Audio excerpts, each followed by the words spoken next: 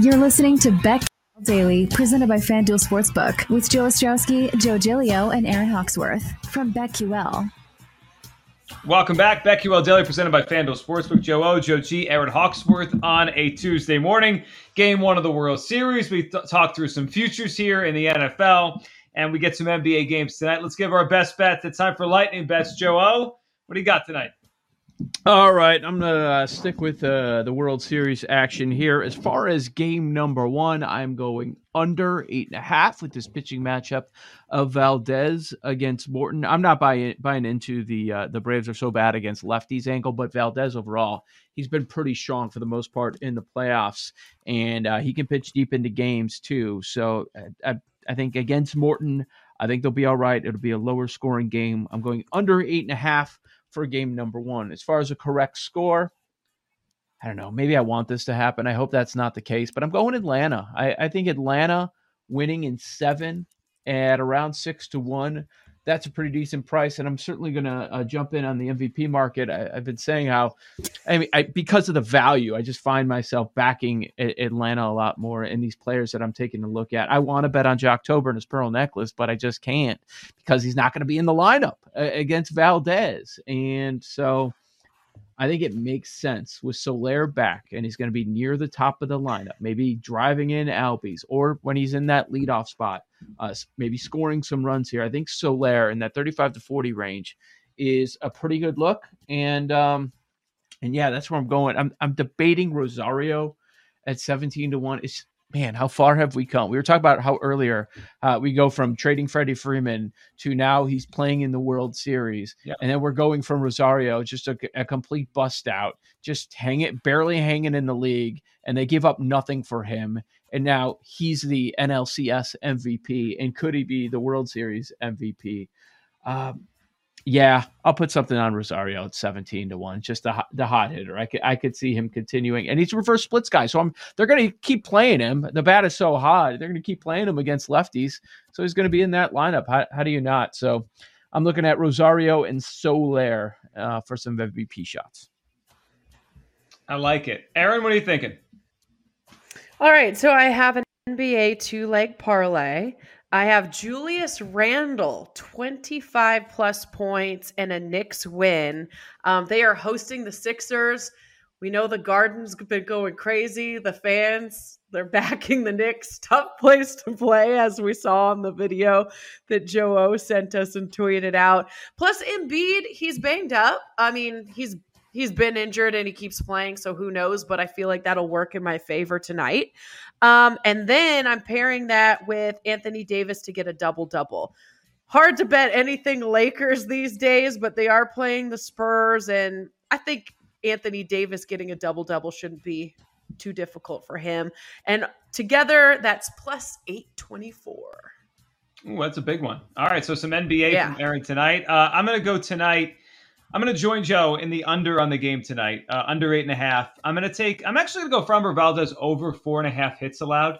That Braves lineup is not up there to walk. They hit. And Framber Valdez is a ground ball guy. He's not up there to strike you out. To me, it leads to a lot of contact. Some will find holes. I'll go over 4.5 hits. Doesn't mean Valdez is bad tonight, but 4.5 hits, I will take that. And I'm going to play Austin Riley 16-1 to win the World Series MVP in this series, and I'll play the Braves. The Paul Aspen Revenge Series. I'm going to take the Braves to win the World Series. I'll take them at plus 125 to win the World Series. So I'm taking the Braves to win the series. I'm taking Valdez hits over tonight. Taking Riley to win the World Series MVP, and then I'll throw a future on there. I'll throw Joe Burrow NFL MVP 40-1. We talked through it earlier.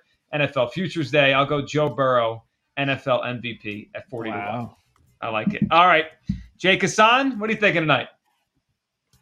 Happy World Series Day to all those who observe, which is all of us. So, actually going baseball today. I'm on the under as well. Charlie Morton, he's been their guy. Framber Valdez has been pretty good as well.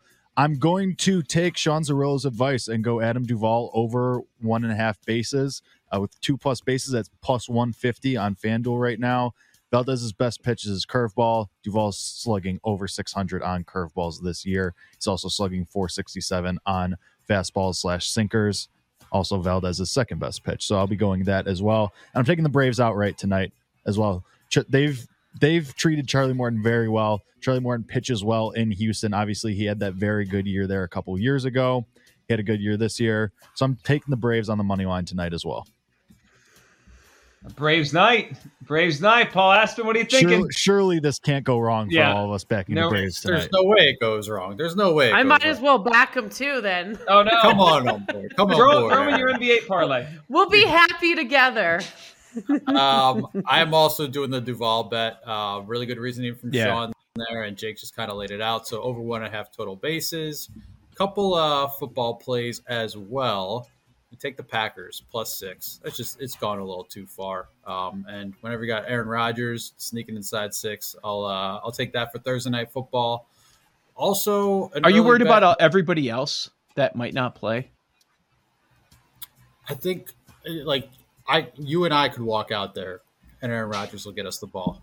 Is kind of how I'm approaching it. And I think Kyler got absolutely beat up against the Texans. I agree. So I think it's kind of, the Packers defense is struggling, but I think it might be kind of a low-scoring game, actually. So we'll kind of see. But I like that. And I also like the Jaguars +3.5. Got the hook there, going to Seattle against the bad defense. The Saints, couldn't do much against them, but it's a bad defense. I think Urban's going to let Trevor Lawrence cook a little bit. James Robinson, look out for him. You saw what Alvin Kamara did against them, and even before that game, they were bottom 5 in receiving yards allowed to running back, so it could be a big game there. And then, I'm not going to play the money line as well because I got enough riding on it, but let's go Braves. Big revenge series. Are we going to have to get all our picks together by Thursday afternoon to get the Packers contest? Can't go worse than last week, right? Is it your favorite pick on the board right now? Packers +6. No, because to your point, I don't want me and you to walk out there, but I'm not going to feel comfortable backing it in the contest. But I just think there's too much value on +6 for a personal play right now. I don't know if it's one of my 5 favorites, but it would be one of my 5 right now. Well, so don't twist my arm. When do you get the final number on a Thursday? Usually right after our show on Thursday. Yeah. So what do we think? Where do we think the number's going? The odds are there's more Packers positives, right? That's usually the way this goes. It doesn't just stop at 1 or 2. It goes to 4 or 5 or whatever, and hopefully it stops there. But the number probably goes up. You think? Not down? Well, more people out. How does that move the number down? I'm not sure.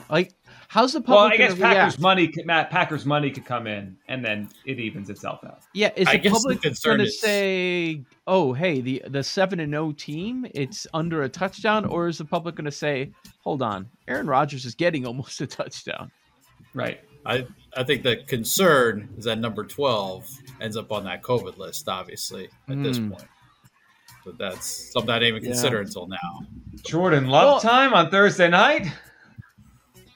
Oh my gosh.